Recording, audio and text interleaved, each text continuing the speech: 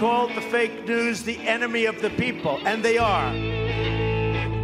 It's a serious question. I appreciate your passion. I share it. I've addressed this question. I've addressed my personal feelings. And I want you all to know that we are fighting the fake news. You're listening to Just Ask the Question, Adventures in Reporting with your host, Brian Karam. All right, so welcome back to Just Ask the Question. I am your host, Brian Karam, and today we're sitting in sunny California next to a bus line. couldn't be better, with a big blue bus. And sitting here with me is comedian and funny man, Owen Smith. And Owen, I saw you last night. I had to have you on the show just because of how you did at the LA Press Club. You killed. Was it a 20-minute set? Probably about that, yeah. It was, and it's hard to make reporters laugh to begin with, but you had them, and you did it with the one bit about your name, and of course about being married, because nobody ever breaks up with anybody because they aren't being cherished. Now, it's your line. I love it. I stole it, but I love it. So, since it's just asked the question, I'm going to just ask you the question. What the hell are you doing in California when you were in Prince George's County, Maryland? I never thought I'd be living here. Ever. Man, my journey, how did I get out here? Yeah. So when I was 9 years old, I knew I wanted to do stand-up, right? What made you know that? So I was born in the Bahamas, right? And so I was always like an outsider, even though I grew up in a black neighborhood. We would be playing outside, and then always a kid would go, "Where you from?" I'm like, "I'm from here." "Nah, man, you ain't got no eyebrows." Like, "Where you from?" I got West Indian eyebrows, so they got singed off in the fire. Right. So I would go, and I had a list. So I'll go to Bahamas, and then they would be like, "You Bahamanian?" So then it would be like this whole people trying to figure out what is that. And so I became funny I would like talk about myself first so people would laugh and ingratiate themselves to me and not ask too many questions. And I grew up in Pembroke Apartments on 5072 Silver Hill Court was the address. And basically it was like all my friends, we were all being raised by like single moms, and it was all boys, and we were all like giving each other like horrible advice. And when I was 9 years old, I saw Eddie Murphy Delirious. I was staying at spending the night at this babysitter's house. I think my mom used to drop me off over there when she would go on dates. And so I was over there, and these babysitters were super Christian, right? Like, oh, that would do it for me. Yeah, super Christian. Like any curse. So every time Eddie Murphy cursed, they would turn the channel, but they were in tears laughing. So they're like, "Oh Lord, y'all can't see this. Y'all can't. Ooh, okay, let's turn back. Maybe he's not cursing." And they turn back. And I remember looking at him, I go, "What is that called? What is he doing?" Because it's like, I do that. Like, I say things funny like that, and I make a bunch of people laugh like that. He was similarly complected. And I said, whatever that is, I'm going to do that for the rest of my life. Just not in that outfit. Because he had on like these I did not like the outfit. That's not my move neither. I can't rock red leather. So no. They told me he's a comedian. So I knew it, but I never told anybody that that's what I was going to do. So whenever I made people laugh in groups now, I was like consciously aware that I was like, I'm being a comedian right now. Then 10 years go by. I'm 19. I'm home after freshman year of college at the University of Notre Dame. And I'm working at the Department of Energy. Wanda Jones was a friend of my mom's. Wanda Jones is Samuel L. Jackson's first cousin. Hold on, I got a real problem. Okay. Yeah, another bus. Yeah, another bus. The 7. My wife's favorite bus. The 7 bus. The 7. Okay, go ahead. So yeah, man. So I was in PG County, Maryland. I came back home. I went to Notre Dame. Came back home. That was Notre Dame. It was culture shock. It was the first time I felt like a minority. You know what I mean? Because I feel like a minority in Notre Dame. I got news for you. I ain't got blonde hair, blue eyes. Yeah. Are you Irish? No, I ain't Irish. We were 2% black, which is like skim milk, right? But right? You couldn't skip class because they knew. No. They knew. Hey, that guy ain't here. Yeah, Mr. class, who are you? Like everyone knew who you were. But the funny thing about it is that there were maybe, I'm going to say 200 black students there, but the irony is it was the first time I was ever with a group of black people whose parents all had the same values. See what I'm saying? So Yeah. like, I knew all of them were told to do their homework when they came home, pull their pants up, tuck their shirt in. They knew how to say, please, excuse me, and thank you.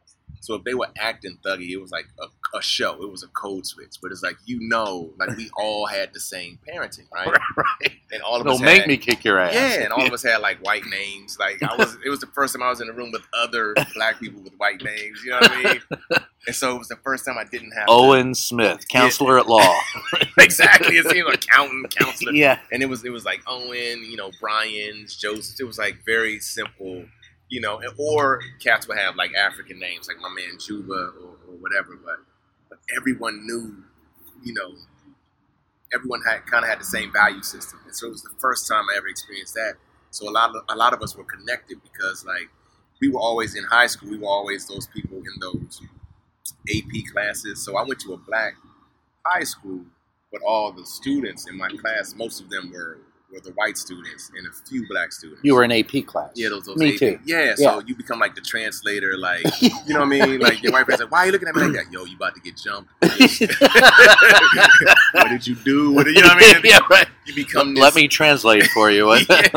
yeah. So you get like these two like experiences, and like all of that informed my comedy, and So you came home that summer. came on that summer, and Wanda Jones was a good friend of my mom's, and I was a good friend of her son, Tyhimba.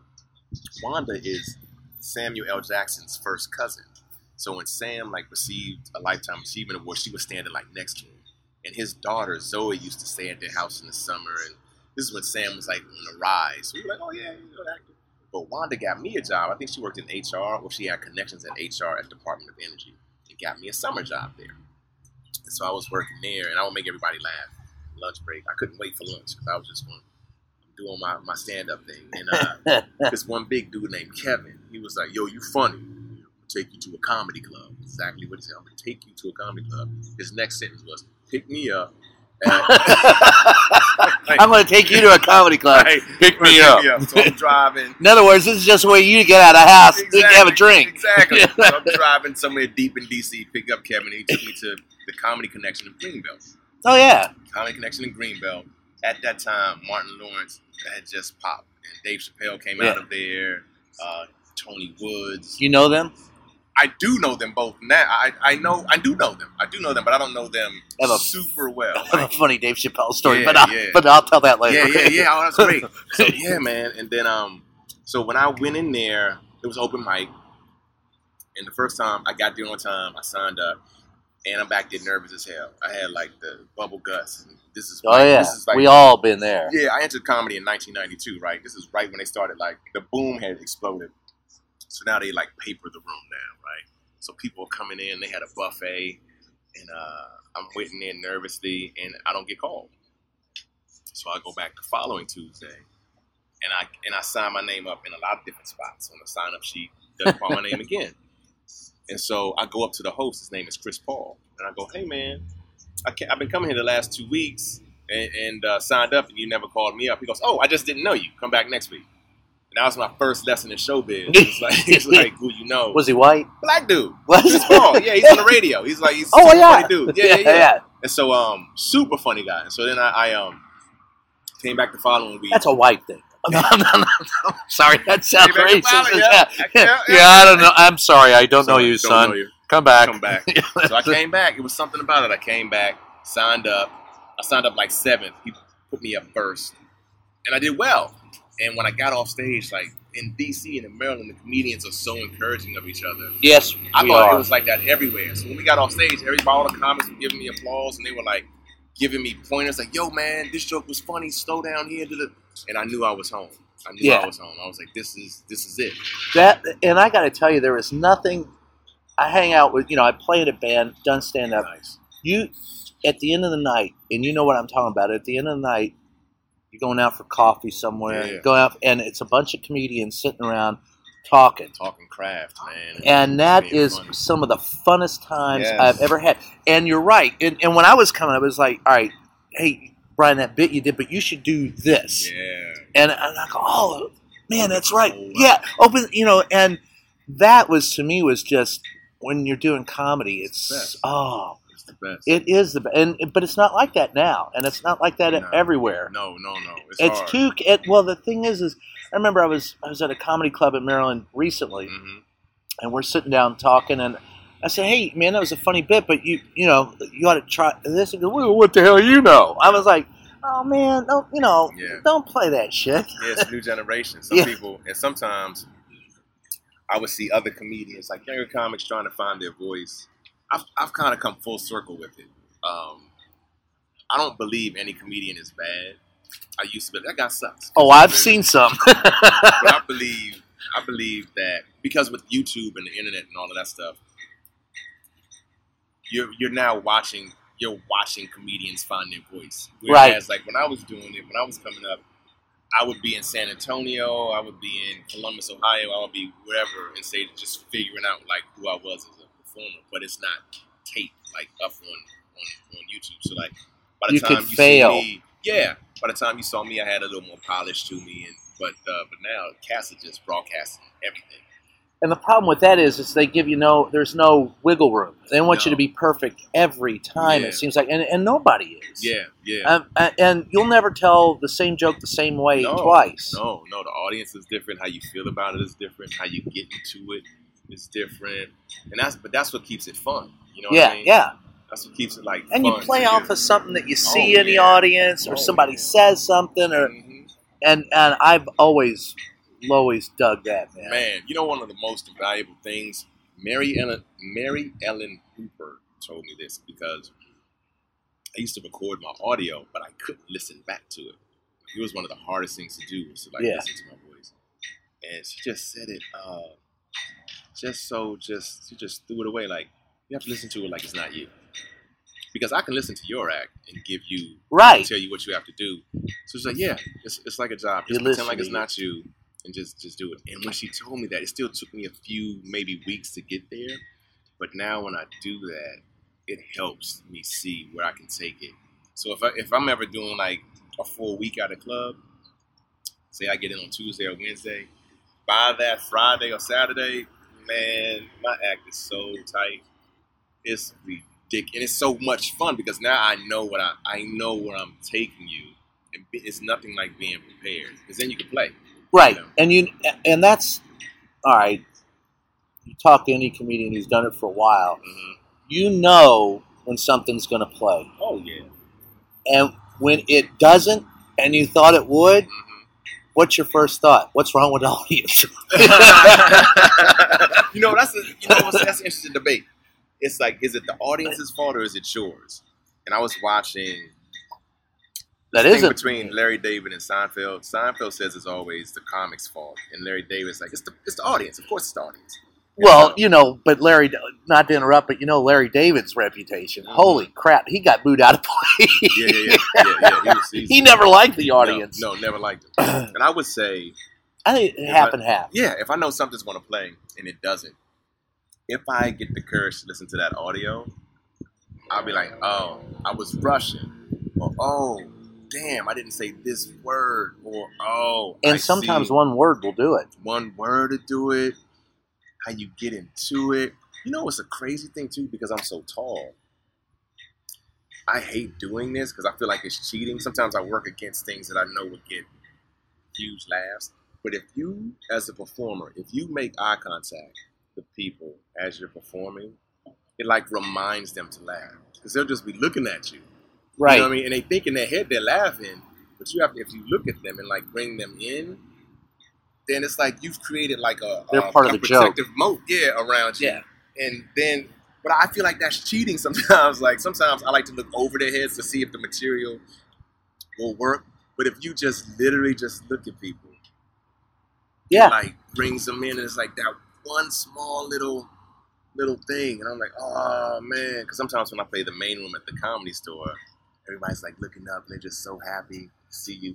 Sometimes I don't feel like letting people in. I just want to do my act. You know what I mean? Sometimes I Yep. might feel overweight. I might feel, I don't know, weird about what outfit I have on. I just don't feel like looking at The you. kid just shit the bed. Yeah. My head might be somewhere else.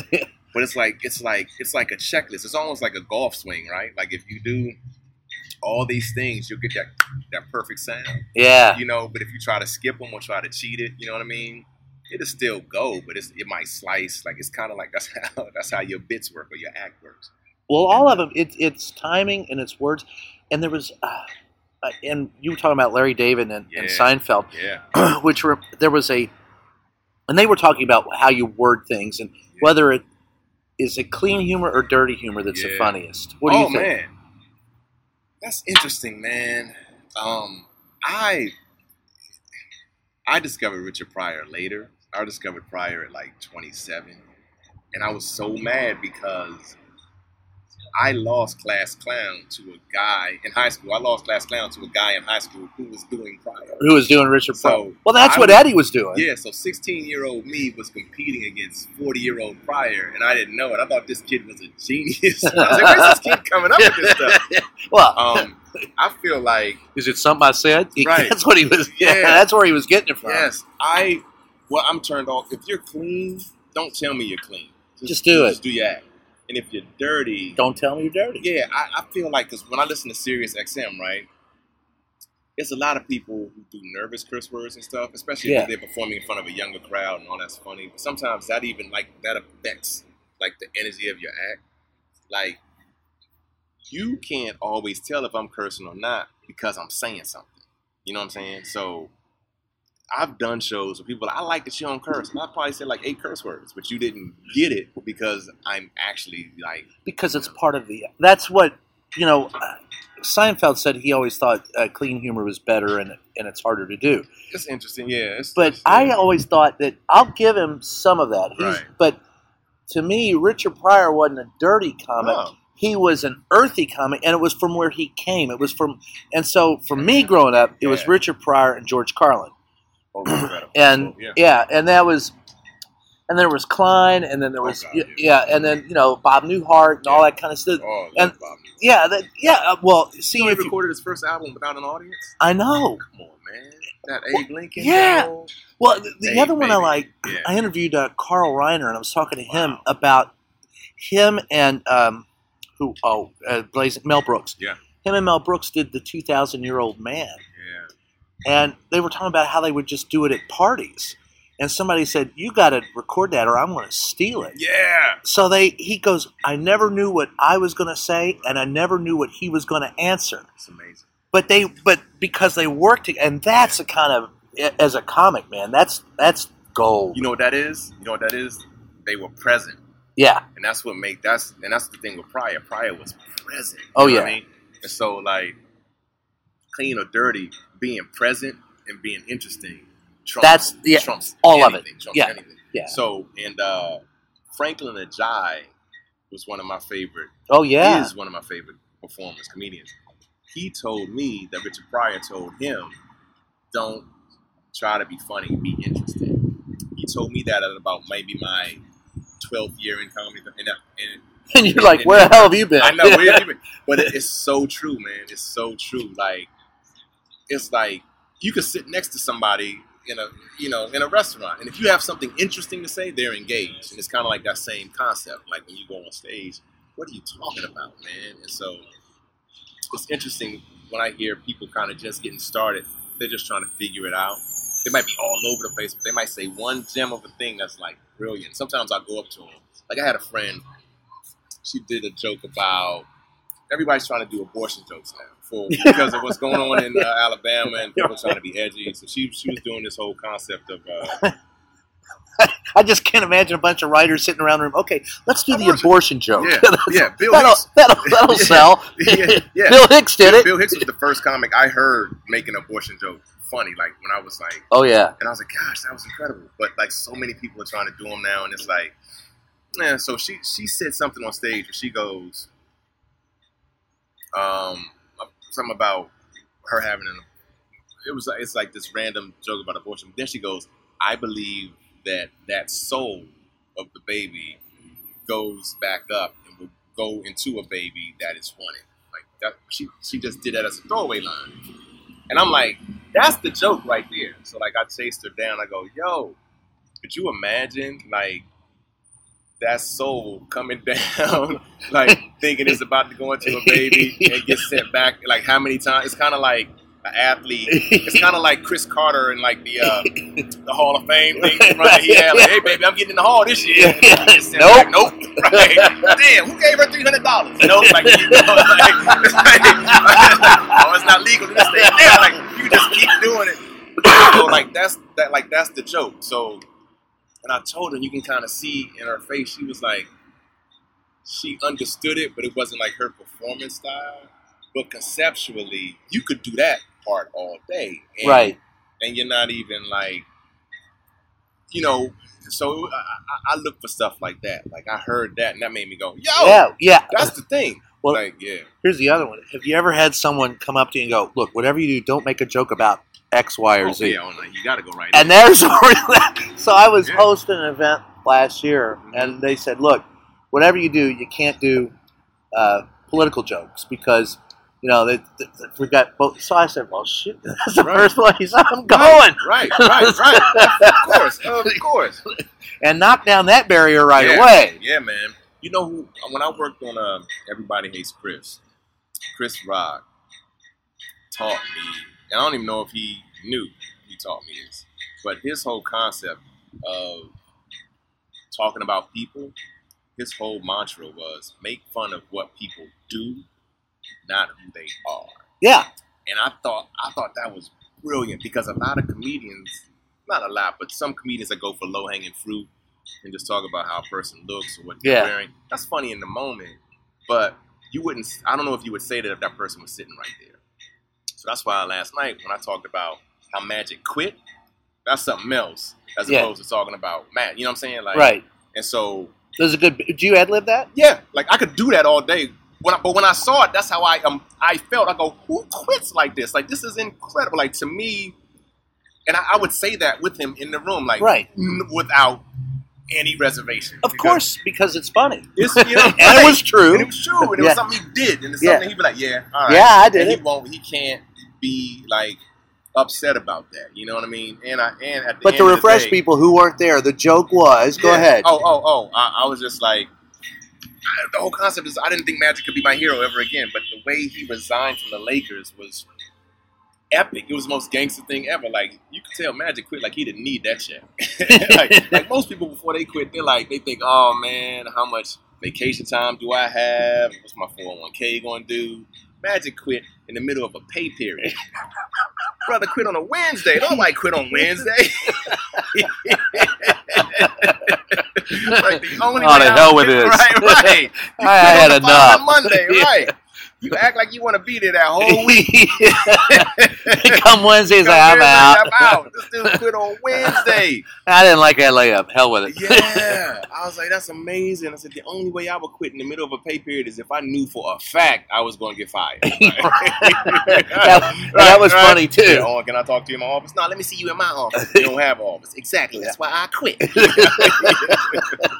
Like, man, that dude revolutionized. So to me, like, I can talk all day about that. Like, just like, and that helped me a lot too. Like, along the way, it's kind of these things, like, as long as you show up and as long as you try, you'll eventually get people who will help guide you in the spaces that you're trying to get to. I'm always blown away whenever I see a performer that makes me go, I didn't know comedy could do that. You know what I mean? Yeah, and I'm surprised when I like going and getting surprised by a comedian. Yeah. That's when I know you got me. Like you did last night. Right. I mean, I sat down and I was like, and this is a friend. I had never seen your act before. Right. And, and you started, and it was funny because the way you started, my wife and I said you were very casual about I didn't know if you were going to do stand-up comedy or if you were there to, open up an envelope. And 5 minutes in, I'm laughing. Good, and I said, oh, man, that was a great way to, and And it was nice to break up that, because those damn award ceremonies, Oh my God. Oh my gosh. I run a couple of them, and Yeah. like an hour in, you're going, get me out of here. Somebody hit me over the head. Yeah. Send me to the hospital. Shoot me up with opioids. I don't care. Just get me the hell out of here. Right. Yeah, you're an award winner. Congratulations. Good job. And now TV, and it's always a smile. And of course, I'm down with the First Amendment very much so. But it's like, how much, patting on the back can we give each other? Yeah. I'm just waiting for the hand job. It's like we're gonna have a big circle jerk. Yeah, we're great. Yeah. Not to put anybody down. But don't. I mean, it was so cool. It was like that was like the fastest though. Like I'd never seen awards given out that quickly. Oh yeah, like, well they were racing through that shit. It was like an auctioneer. Yeah. And number one. So I could say, nope, you don't get on stage. Keep moving. Now move along. Get to come on stage. It was so incredible. Yeah. Now for the important people. Yeah. The rest of you can go over there and get your flower. Yes. Get your flower and your thing and beat it. No, but it was we're teasing. It was a great. It was fantastic. But you broke it up with some comedy that was right in the middle. That was really nice. Thanks, man. And it was, of course. Now we have to talk a little bit about who you talked about some of your influences. Yeah, man. Well, first, I mean, I didn't know. Someone told me on Facebook the first comedian I ever heard was Cosby. I didn't know that. When I was in like second grade, we had a teacher. I'm a Jello pudding. Yes, we had a teacher named Mr. It begins with a T. I can't think of it right now. Thaddeus, something like that. And he said, if you behave, I'll play Cosby for you at the end of class. And so he was playing Cosby. And hopefully he meant playing the record. Right. Come with me. Oh, God. That just makes me so sad. Yeah.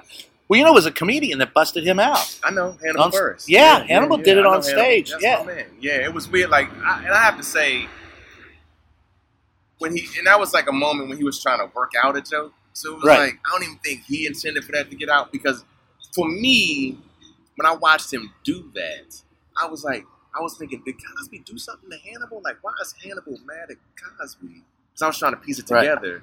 But I was like, oh, he's in Philly. So he was trying to figure out. He was trying to do a joke. Trying to do a joke about people from Philly. And it was just I feel like he was just jazzing, like just scatting. And damn, son, it was crazy. Because at first I was trying to think, did Hannibal look up to Cosby? Like, did Cosby shit on him? I was trying to think, you know what I mean? Did Cosby go out with his girlfriend? Yeah, I know. But that's what it was, man. And to me that felt like,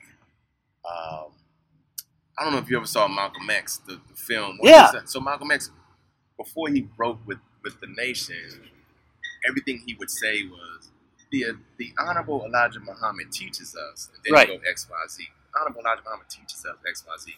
And then he found out the Honorable Elijah Muhammad had some flaws. And then he was like, all right, I got to break away from this. That's what that felt like. Because Cosby, for a lot of us, was like the Honorable Elijah Muhammad. You know what I mean? Like, he taught us. Well, I still say you can divorce the person from the art. Yeah. It's like when people go, John Wayne was a racist. Why? I didn't elect him to anything. I don't want. I just watch his movie. I don't. Tom Cruise is crazy because he likes that religion. Well, he's paid to entertain me. I don't care what his. And Bill Cosby, he was funny. It was funny, man. It was like it's a tragedy what he did. With him a few times too, man. Talked to him on the phone one time, and hung out with him a couple of times. Well, remember and how was he? He was a real dude, man. Like one of those guys that expected you to be your best self. You know what I mean? Like when he looked at you, he didn't, and you felt like you had to be that. You know what I mean? He was just. Meanwhile, he's getting a little. I know. It's like how could it let you down, doesn't it? Yeah, it's like the scariest thing because it also lets you know you can't place all your hopes, dreams, and values on another person. You know what I mean? It's like that's true what to that yourself. man does. Yeah. Biggest lesson. Well, that was. Remember what Richard? I can't remember what album was on, but Eddie Murphy was talking about. Oh Richard Pryor. Shut the fuck up. Yeah, man. Richard and Bill Cosby had kind of a thing going back a while. Think about that. All right, think about it. That's kind of.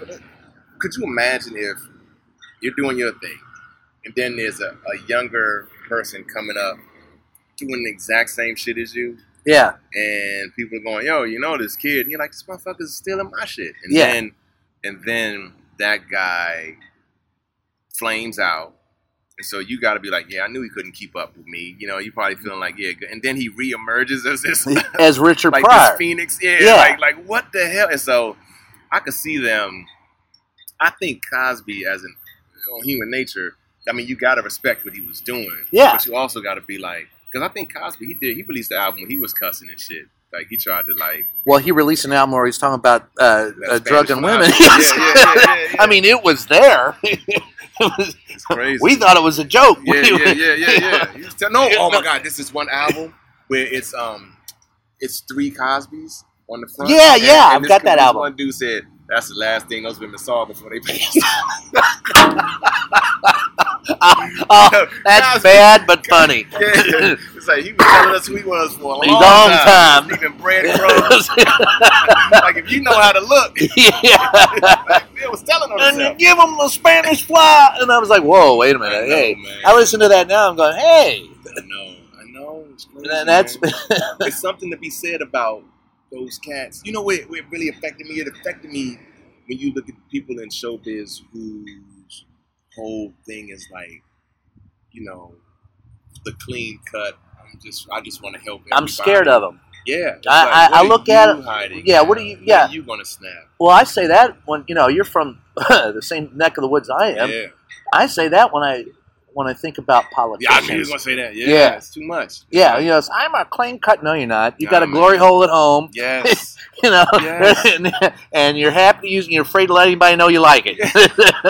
And we're almost there where people just going to have to come out with this shit. Like, that was the empowering thing about Malcolm. Because he was like, you know, I've been to jail, I've been to convict, I've done all this. Like, he just said it up front. Now, this is what's wrong, you know? So people, you had to go, oh, okay, well, we can't assassinate his character because he...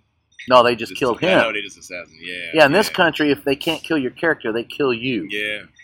And that's, unless you're Donald Trump. Dude, man, I think I didn't do any Trump jokes last night, but that dude... Oh, I do Trump jokes all the time. You know what he reminds me of? What? I have seen him so many times. Yeah. He's a failed stand-up comic.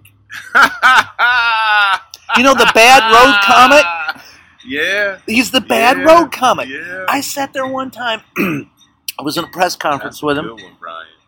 But it's true. I ended up heckling him one time in a press conference because he was like, and he told me, well, a couple times he told me to sit down. One time he goes, sit down. I go, I am sitting down. He goes, oh, that's a good one. Yeah, you are. And I was like, what the? Get right. Man, I want somebody to yell out, you lied. I did. I've done that. You've done that? Oh, yeah. Last time he came, I posted that on Facebook. No, Twitter. Yeah. The video. I said, Mr. President, what do you say to the millions of people who say you do nothing but lie? Wow. And he looked at me like he had just, somebody had birded shit on his shoulders, type of thing. Wow. But he was in this one press conference, and he called on me, and he had been going on about Oprah, and I had this question I was going to ask him, but I said, before I ask the question, Mr. President, I have to ask you, what's with the Oprah love? Right. And he said, what is this guy, a comedian? Hilarious. And I felt like saying, no, or you, but I didn't. I just kept the question. But yeah, when I listen to him, he reminds... That's a perfect analogy, Brian. That's so funny. He's like a failed comic. Yeah. And those guys, man, are dangerous. yeah. Oh man, yeah. Because I've had to work with a few. It's nothing worse than working with. If you're a working comic, working with a failed comic. And a frustrated failed comic, and they're angry including themselves. Yeah, it's the worst. And they don't have any idea how to get that out to be funny. Nope. All they do at the end of the day is piss everybody off, including themselves. And they're just a couple of shots of bourbon away from eating a bullet. Oh my God, hilarious!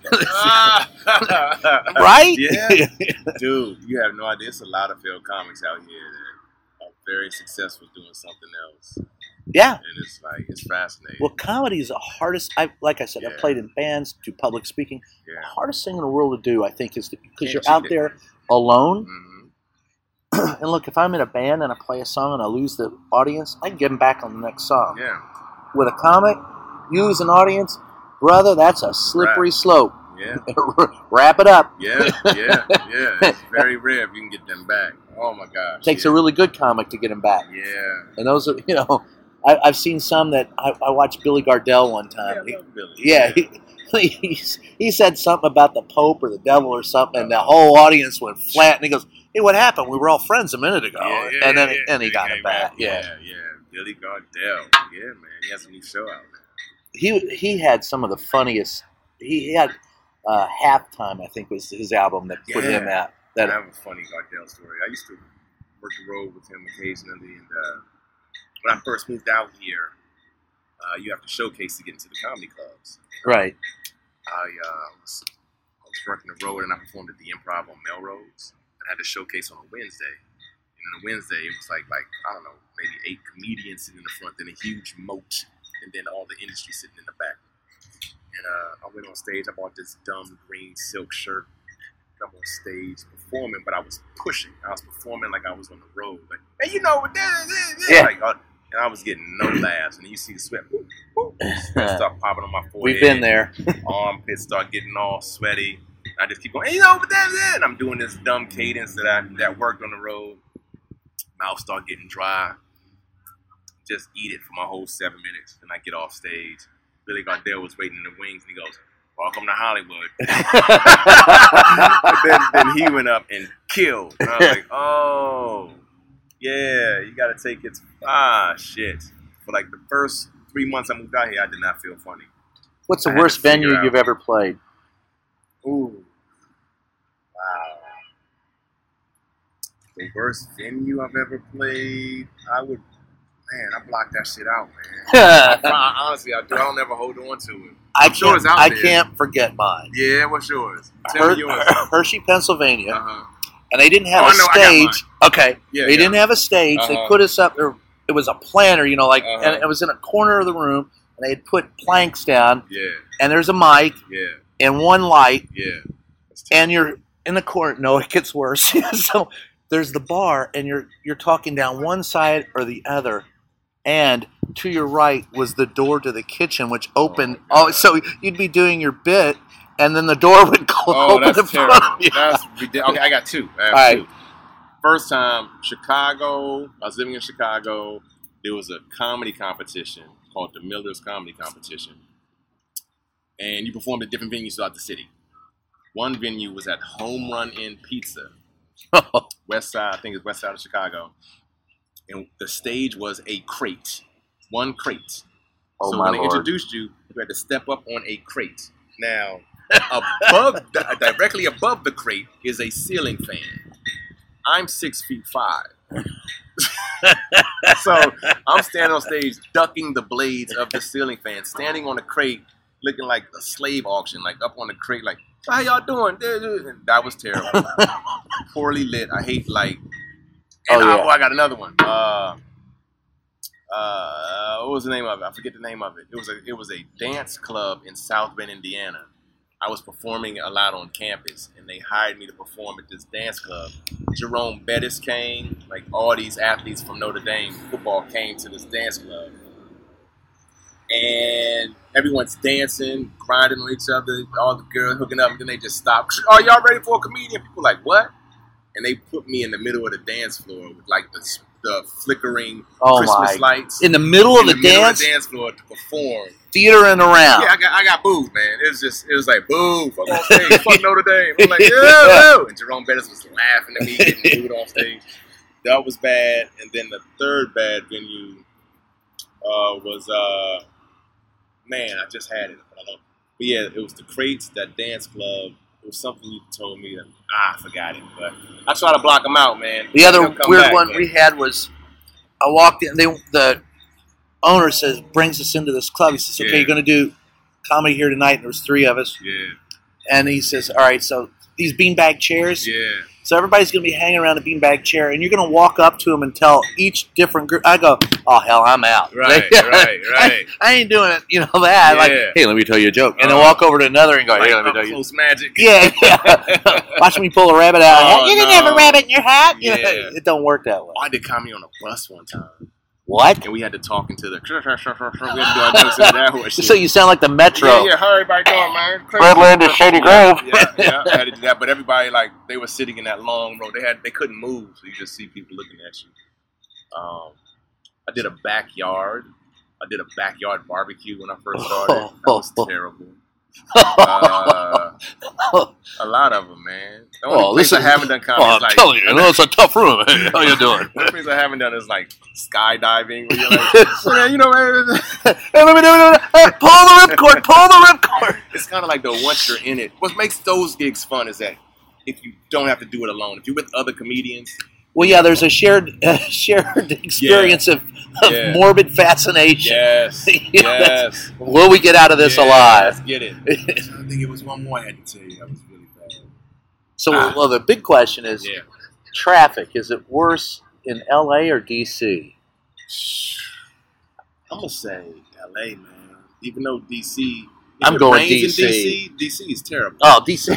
Yeah. Hey, nobody know how to drive in D.C. Yeah, and it's And if you're on that beltway, you might as well. Wrap. It's a wrap. Yeah, you're right. I'll see you in 4 hours. Yeah. But you're 2 miles away. Right. Yeah, here you can get side. You can pop off side streets if you know it. Yeah. Kind of get there. At least you'll still be moving here. DC. Yeah, something happened on the 101, you can get off the 101. Yeah. Something happened on the Beltway, you get off the Beltway, suddenly you find yourself in the South. Yeah, you just moved, Guess we living here now. That's right. I'll move here. Well, what the hell, why not? Right. Closer than anything else. Yeah, no, I agree with you. Yeah, DC traffic is definitely... For me it is, but I know some people do. Yeah, but LA, and the weather's better here. Yeah, but I ain't gonna lie, man. When I moved back to New York for a bit, I was like, I forgot about seasons. And winter. Yeah, I liked it. Because winter gear has gotten a lot cooler now. Yeah. You know what I mean? Yeah, it's not Eddie Murphy No, from Delirious. No, it's not terrible. Yeah. We had a little Patagonia, a little joints, and keep it moving. In D.C., though, here you could be 85, 90 degrees and you don't feel bad. No. But in D.C., it's 75 and you're sweating your ass off. And you eat bugs in D.C., all those gnats. Yeah. I actually like that, though. My wife, I don't think she's a fan of that stuff, but I like humidity. So what's the secret to staying married? Ooh. Wow. You're wanting to be married helps. I would say the secret to staying married is being flexible and knowing that whatever you're going through, I got it. No. Restraints. Passive restraints? Or are we talking about velvet? Nah, man. My boy told me this great quote. He goes, your manhood. Let me read it to you because I want to do bits about this.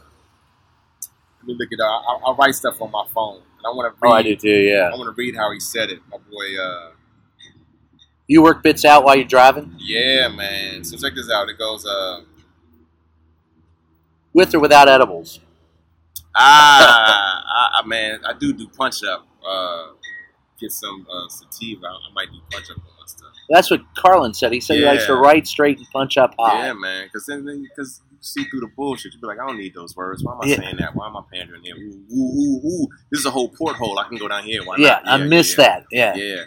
The foundation of manhood is one word: restraint. Foundation of manhood is one word: restraint. Yeah, restraint. And so, like in a marriage, I feel like the first 10 years, you hold on until she comes. Is that it? Yes.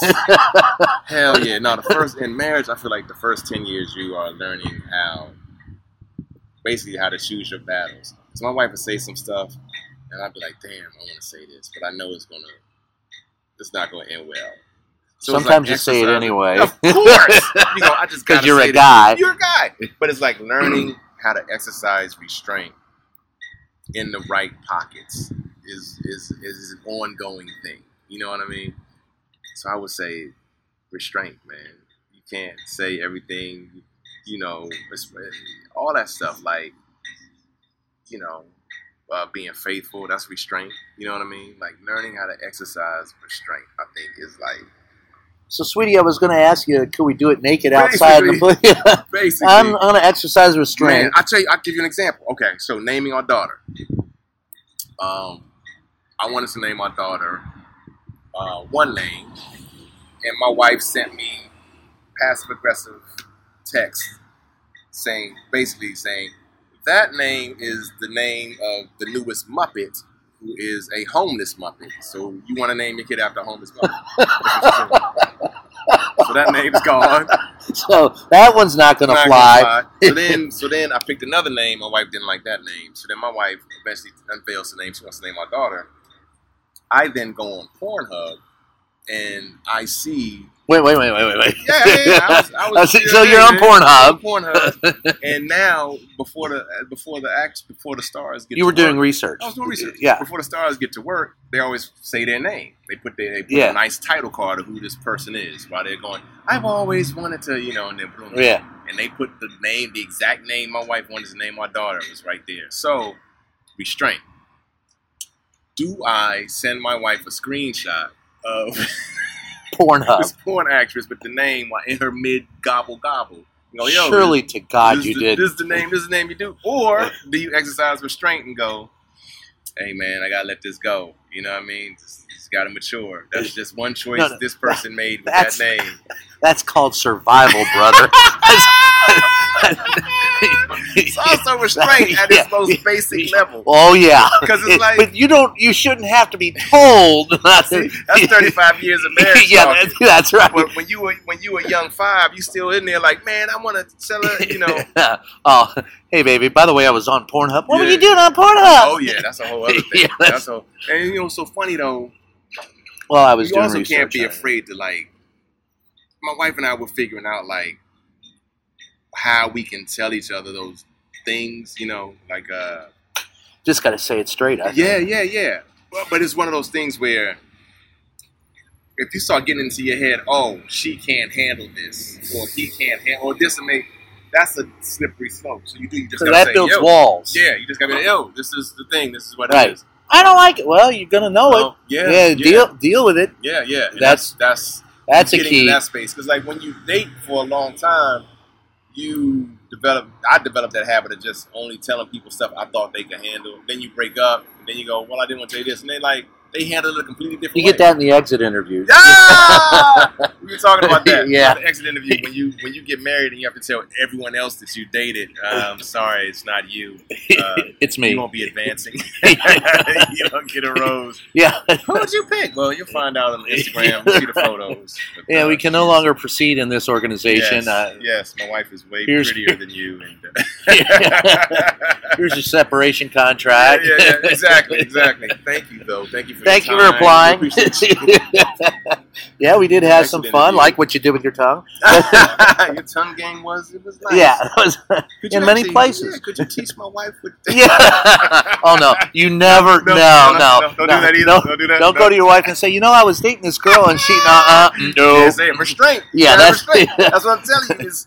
It's a powerful concept. Well, I just call that common fucking sense. Right. But some people, I'm telling you, when that need to be right, that need to feel heard, I'm learning how to exercise restraint. And I don't always get it right. I mean, still, you go, oh, okay, I'm learning. Well, no, we never get it right because we're guys. Yeah. And it don't matter. Sometimes, no matter what you say, right, you're going to end up, and you just have to accept that. It's not them. It's just the nature of people. What I like about the safety net of marriage is that no matter what we say to each other, she's still gonna be there. You know what I mean? And so that's kind of fun, like to not feel like I'm gonna lose my wife over saying this thing. And it's reminding yourself that that's a thing, that's a fact. I also like my wife as an audience. I know if she laughs at something I said, I know it's funny. Dude, my wife is the toughest laugh. That's it.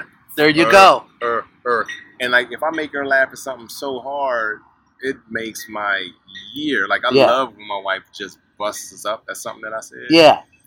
And but I don't know if I could take that to stage. It's just like a personal laugh, But when I tell her like my jokes, my wife is so hard. It's like I'm scared sometimes to tell her, but I got to do it. I'm like, it's because it's like two magicians comparing. Watch me pull a rabbit. Yeah. I've seen the rabbit. Yeah, here's the card. Yeah, I got the card. Yeah, ace is high. Yeah, I got it. Yeah.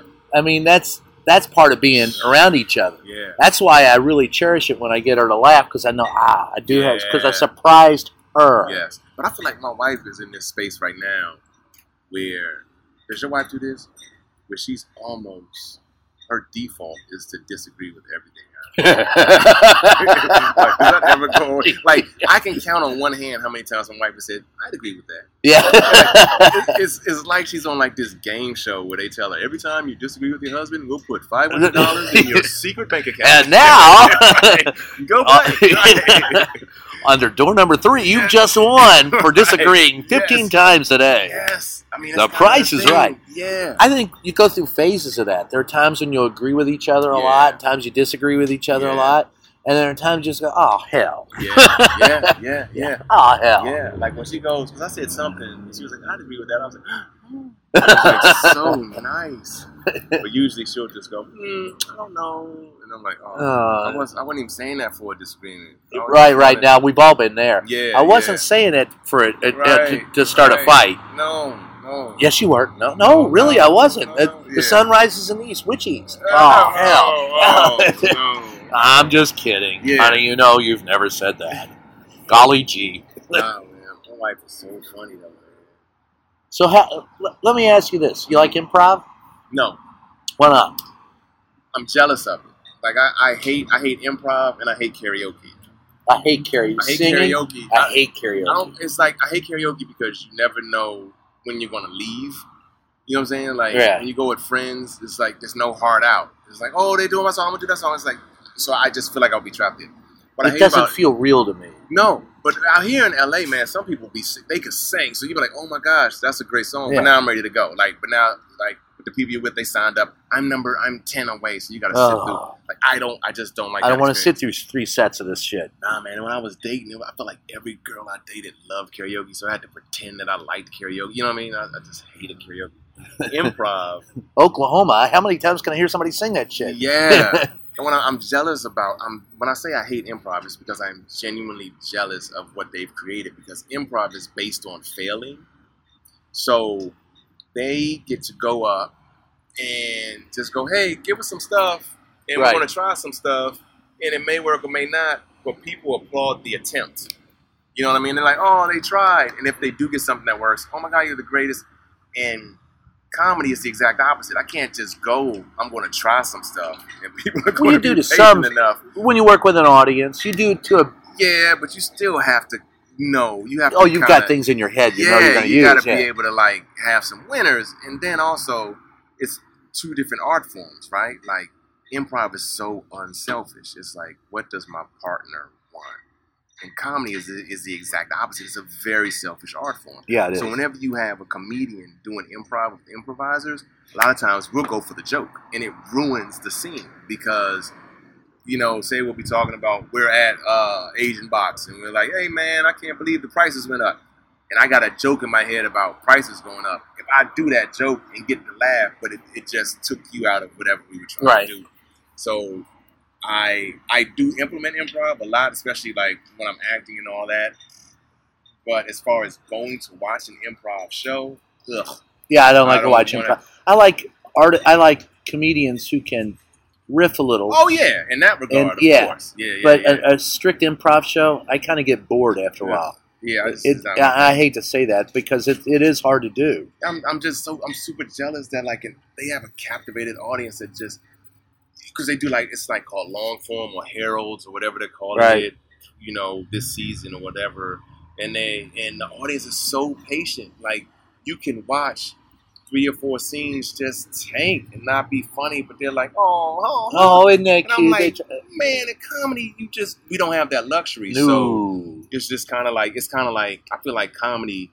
We are all people with one parent, you know what I mean? Improv, they got 2 parents. So I can't stand you in your 2-parent household. Shut up. I grew up in a busted home. Right. All the love you had. You had a backyard. Shut up. You know what I mean? That's what I feel like. They're like the 2-parent kids, and we're like the single-parent kids. You remember the best laugh you ever got? Ooh. Yeah. Let me think. Okay, I used to do this joke. I would say when I started doing stuff that I was afraid to do, they would make my friends laugh, and then I started doing it on stage. Those are some of the best laughs. So I used to do this joke about if every black person left America and really did go back to Africa, they would send white people to Africa to try to get us to come back. And they're like, man, we made a mistake, man. We need you, man. Basketball needs you. Who's going to teach my son how to dance? Who's going to date our fat women? And I was doing that joke like in Milwaukee, like the whitest, like.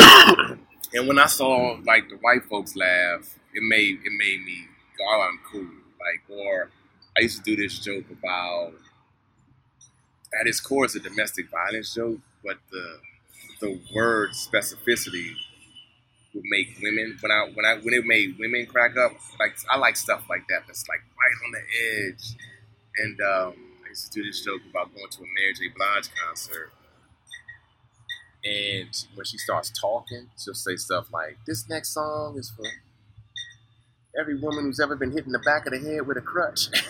And the audience is like, "That's me, Mary." Like, what the fuck did I walk into? This next song is for anybody who ever got kicked down a flight of stairs on Christmas Eve. Like, oh, Mary, you know my pain. It's like, what the fuck? And then Mary would start preaching. She would say, every 7 seconds a woman gets hit. No more. By R. Kelly. That's when all the men lock eyes like, yo, you gotta go to the bathroom? I go to the bathroom. Yeah. And like while we're walking up the stairs, you hear, every 7 seconds a woman gets hit. After a while, I started thinking, every 7 seconds a woman gets hit? That means every 6 seconds that woman forgets to duck. Oh, hey now. Every 5 seconds that woman refuses to shut the fuck up. Oh, you're headed down the path now, bro. Well, you know, you walked a path last night. It was kind of funny, though. Yeah. I mean, they did that whole thing on R. Kelly on his... Yeah. That was a scary documentary. Ooh. And then you came out and busted an R. Kelly joke. Yeah, man. Got to. Yeah, I don't... And they laughed. Yeah. You got to. Yeah. You got to. And it's like, it's how you do it. Well, yeah, it is. It's not what you say. It's how you say what you say. And people who say, you know, you can't make jokes about A, B, C, or D... I think you can make jokes about anything. That's how you say it. But for some subjects, it's a narrower walk. Yep, I like you that. You got to nail it. You got to nail it, and you know what helps you nail it? You got to make it more specific. What people get in trouble is when they talk in generalities. So, like in that last joke, I said every 6 seconds. I didn't say a woman or women. I said that woman. So now is this woman that's not any other woman in the audience. It's a woman that we don't know. So women laugh at that joke harder than men because I said that woman. But when I first started doing it, I was like, a woman forgets to duck. And then it's like, whoa, you start getting moans. It's like, and we were talking about specific, specificity, man. One of the things that is always a subject for comedy, but it's, you know, Seinfeld said he doesn't like to do stand-up anymore because people are too, like, rigid and gotta be specific. Both Seinfeld made his living on observational humor. Yeah. So his whole thing is generalities. Like, and so, but when you watch him today, is it harder for generality? Yeah, because people now, there's so many subsets and subgroups. Like people are identifying as specific things, and that's where I'm going. Look. I don't know. Did you do the 23andMe DNA test? I didn't. My wife did. She bought it for me, but I did it.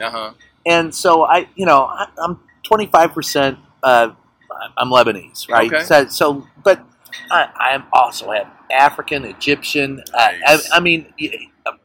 Russian, Jewish. I'm everything but Eastern Asian. I even have some Neanderthal.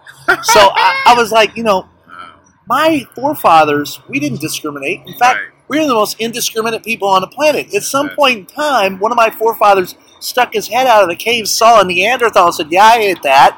And I mean, you know, so I mean, we all mutts, right? Exactly. So, do we ever get past that, or is race always going to be with us? No, I mean, it depends. It depends on who is saying it. So it's like this.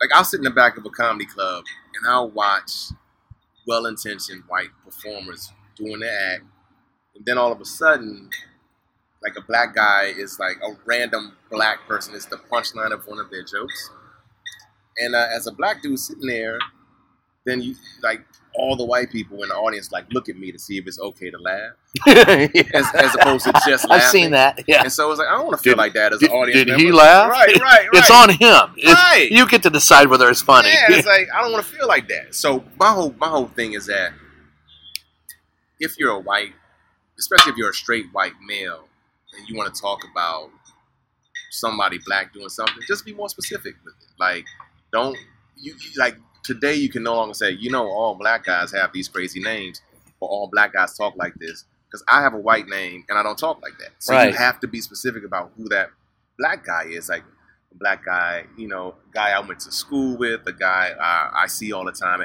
If you make it once, you can do it. But if you try to do that generality thing, that's when you can get burned. You know what I mean? Because, you will get burned. Yeah, because more people are saying, hey, man, I'm like this, I'm like that. I used to follow this comedian at the Comedy Store who would do this act. Man, black guys can say anything to women. They can say this, hey, what's up? And he would do this black voice.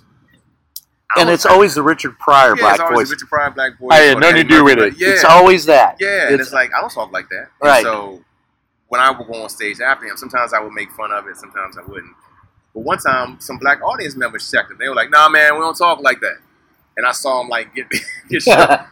Because it's kind of like, it's like I'm paying my money too, so you just have to be aware. It's just a blind spot. So I feel like you can still talk about anything. You just can't. You have to be funny. Yeah, you got to be funny. And you have to know your audience. You have to know your audience, and you have to know, like, what are you trying to say? You know what I mean? Like, what are you trying to say with that? I remember one time I saw this one white performer. This dude was so funny, man. He had the audience going with him, right? And then he goes, now for my closer. It was like just, he goes, I want to do an impression or something. I don't know what it was, but he runs backstage, comes out in a full Klan uniform and starts doing comedy. And I'm like, man, I don't want to see that shit. And so I went up to him as an older comic and I go, hey, man. Hey now. I just want you to know, I loved everything you did, but when you did that last part, I just didn't feel included anymore. Like, yes, it's hard to feel inclusive in the Klan. Yeah, I don't know why you're doing that, but I go, here's what I would say to you: try that shit in the black room and see what happens. Just try it. Like, if you feel, if that's was he a black comic? White comic. Oh my God! I go try that joke, on Black Night here, and just see what happens, man. And you'll get if they embrace it. If you live through it. That's what I'm saying. And he saw what I was saying. I was like, so it's kind of like, sometimes I wish we could do this audience swap. Like, I wish I could go to like an all whites, like especially like in some of these improv shows and stuff. I wish I could bust in like a bunch of black dudes, with a certain sensibility, like and just put them in the audience that night. I like playing. I find that sometimes it's harder to get a white audience to laugh because they feel uptight. Yeah, they feel nervous about it. As a tanned face guy, if I'm in front of a black audience, it may be harder to get them to laugh. But once I do, it's over. It's over. They love you, you're in. Yeah, but a white audience will turn on your ass in a heartbeat. Well, you were funny for a second. Now we don't like you. You went too far. And you're right. I find, but see, I think I don't know if it has anything to do with Trump or if it's just the times in which we live, and he's a part of it. But I find a sense of humor is sorely lacking in a lot. Yeah, man, you can feel when people are just nervous and they really want to just say this and say that. And that's the beauty of humor. Like, we can kind of reset. It breaks down. Yeah, we can reset that. But I say whenever people get in trouble, it's usually because they made a joke. They made a joke about something that's not their struggle, not their story, or they weren't specific enough. Or, in other words, it wasn't funny. Yeah, well, that's why it wasn't funny. Yeah. Or that's why it wasn't funny. There may be a reason why it wasn't funny, right. But it's like... it's like lazy. Sometimes it could be like lazy writing. You know what I'm saying? I think a lot of time it's lazy thinking. That too. And your intention is... I mean, look, there's no comic that gets on stage and goes, I want to... Never. I want to make you laugh. Yeah. Right? You're not out there to just piss people off. You're out there to make them laugh. Yeah. The intention is not that. You have to understand that going in. There's nobody with, a racist intent to go out and go, I'm going to piss off this audience. Yeah. And, I mean, you want them laughing. Yeah. And so, like, when Michelle Wolf was in front of the White House Correspondents Association 2 years ago and they gave her grief, I go, look, you may say, the worst thing you can say about any comic, they weren't funny. Yeah. And that's all you have to say. Yeah. And then as a comic you go, well, hell, why wouldn't I got to sharpen my material, or maybe I didn't play the audience right, because like that room, the WHCA, that's a tough room. You got all those people who think so much of themselves to begin with, and it was like Lewis Black said, they all have sticks up their ass, and your job is to go in and stir the stick and pull it out gently and go, here's the shit on the stick, Right. And he's funny. I love Lewis Black. Yeah, he's another Montgomery County boy. Yeah, man. Yeah. He went to Spring. Yale playwright. It was a playwright too. Yeah, he was at Springbrook, I think. Ah, okay. And you were at Suitland, right? Yeah, I grew up in Suitland. I went to Central High School in Capitol Heights, Maryland. Yeah, that's man. Small world, isn't it? Yeah, super small. Different world out here. Yes. But Maryland is DC is starting to get some love out here, man. Yeah. They the BET Awards, they did the whole open playing go-go music, and I was crying tears of joy. Like, it was my youth on that stage. They were playing, they had EU and they had Rare Essence, and they were playing like. And now that's called classic rock. Isn't that something? Oh my God. I was said, I love to listen to a Tribe Called Quest. Yeah, man. And somebody said, oh, like any new artists? I'm going, God, wait a minute, man. No, when did that happen? When did that happen? I can understand if I go, well, I like Leonard Skinner, or or the Rolling Stones. Right. They're 89 years old and they're still playing. Right. But the Tribe, they're like in their 40s. Yeah, right. Come on, man. Yeah, man. It was and they got a Maryland crab food truck that circulates around here. Yeah, but I gotta tell you, man, that ain't Maryland crab cake. I know. You can't get that except on, you got to be in the right place. They sold Utz. They starting to sell Utz potato chips out here. Uh-oh. Yeah, man, I got the crab flavored joints. I bought them home to my wife. My wife was from Gary, Indiana. She's like, I don't get the whole. Oh, just try it. Your wife's from Gary, Indiana. Gary, Indiana. She's able to breathe. Yes. I remember driving through Gary, Indiana as a kid. You had to roll through with that smell. That's all those boundaries and stuff. It was horrid. Yeah, I remember that too. You would ride through there and just with the windows up, go breathing through your circle. Yeah, paying that toll to get into Chicago. I remember that too. I forgot. Yeah. I never even mentioned that to her. Isn't that something? Well, she won't agree with you on it. I know. I was blown away by her beauty, man. I didn't bring up how her towns had an odor. That's not a good way to get to it. That's not a good way to say, honey, I think you're gorgeous, but what's that odor? Right. Your town smells like ass. I forgot about that. We did used to hold our breath when we paid that Gary toll. Yeah, all the time. God. All the so time. Funny. Yeah. You can't forget She's it. going to listen to this podcast and be looking at me funny when I'm asleep. Like, what's up? Say, hey, he still loves you. Yeah. Man. So listen, we could do this all day. Let me close with this. What do you think, looking forward, what would you like to see done in comedy that hasn't been done or needs to be redone? How's that for a question? What's missing from comedy today, in other words? That's a good question. I would say, man, I'm so many things. I would say, so I've worked in television for a while as a writer and performer. And one thing I noticed is that there's not one word that gets in those airways that's not legally approved. So kind of like the sitcoms that we all love and adhere to, like they weren't focus groups. They weren't. No. You know what I mean? It was like, a person had an idea of a show they wanted to do. Everyone was excited about it and they put it out.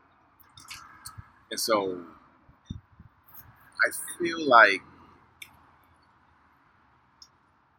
I wish that people who wrote the checks would trust the people who are like out there. The creators. A little bit more. God, we always wish that. In some spaces. But I also I would like an opportunity for like my sense of humor to get a larger platform. You have a great sense of humor. Thank man. you. You really do. Yeah, to put that out, because every couple of years somebody gets an opportunity to go, well, this is how I see the world. These are like, and that can kind of like inform another generation of people to go that route. So I like to be able to get my voice out there more on larger platforms. And try to find creative ways to get people with the money to trust us to, You know what I'd like to see? I'd like to see only show that does it, and I'm going to be honest with you, I don't think a lot of it is funny anymore. Yeah. Is Saturday Night Live. I don't think a lot of it, although I will say that one Monday, Jim Acosta and I were walking out of the White House, and I said to Jim, I want to say something to you I'd never thought I'd say to another human being. And he looks at me and goes, like, what? What, Brian? I said, the guy playing you on Saturday Night Live the other night was funnier than the guy playing me. I'd like to see more like the old Carol Burnett show, sketch comedy. Yeah. I'd like to see some of that come back. Like in Living to. Color. Yes, that would be fantastic. Yeah, that kind of, and Saturday Night Live is the only one that's around. Yeah. With that perspective. Yeah. And they have a specific point of view. I would love to see. I mean, there is a new show coming out, I think called The Black Woman Sketch Show on HBO. So I'm curious to see what that is. Well, it ain't going to be about white guys. It might be. Oh my God! Very talented people doing it, but I'm kind of torn on. I feel like you kind of need both energies to make something as funny as it can be. So I'm curious to see how they do it. I just like sketch, and with stand up. I mean, Saturday Night Live when it started was pretty good. Yeah. There was some time. There was the golden age of it. That's a good one. Yeah, sketch. I would love to see. I'd love to see some that groundbreaking, like sketch comedy. Like In Living Color would be incredible. Back to the bring that back in this climate too. Like there is a sketch show coming out on Comedy Central, but nobody watches them. Right. Really. So I don't even know. I have to check it out. Comedy Central ain't even that funny. I know they got the greatest name though. They do have a great name. It's like, but what have they done with it? It's like calling yourself a Cadillac and selling me a Volkswagen. They trying to come back. I don't know. It's like, but once you lose, like, what do they call it? Once you lose the audience. Once you lose the public trust, it's hard to get them to come back. So what's ahead for you? Man, I am. This has been like a development season, so I'm gonna be writing a film. I sold a film to Screen Gems in Steph Curry's company. So I'm gonna write a movie, and I have a deal to write a pilot with a studio.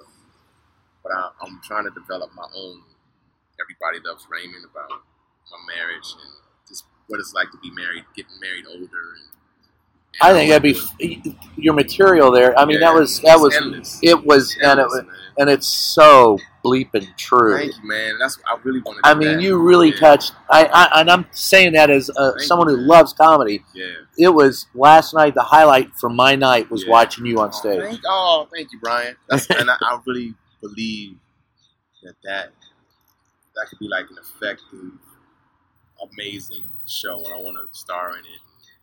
That would be good. Tell that. So I want to do that, and Everybody Loves Raymond. Yeah, I want to do my version of that. You know what I mean? And so we'll see. Hopefully, and I want to get a Netflix special. And here's the litmus test, the last litmus test. Yeah.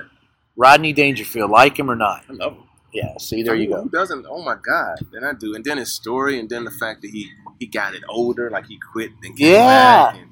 And man, dude, like his movies, like Back to School, like. That dude was shit. He was, and man, you talk about one-liners. Yeah, that's the thing, man. A lot of people don't know how to tell jokes in that space. Like, that is a skill. You know what I mean? And it was well-honed. And he had the everyman persona. Fantastic. I mean, to come up with that persona was great. Neat, dude. Yeah. I wish I could have, like, hung out with him. Him, Red Fox. Like, those are the two people who wordsmiths and, like, just timing.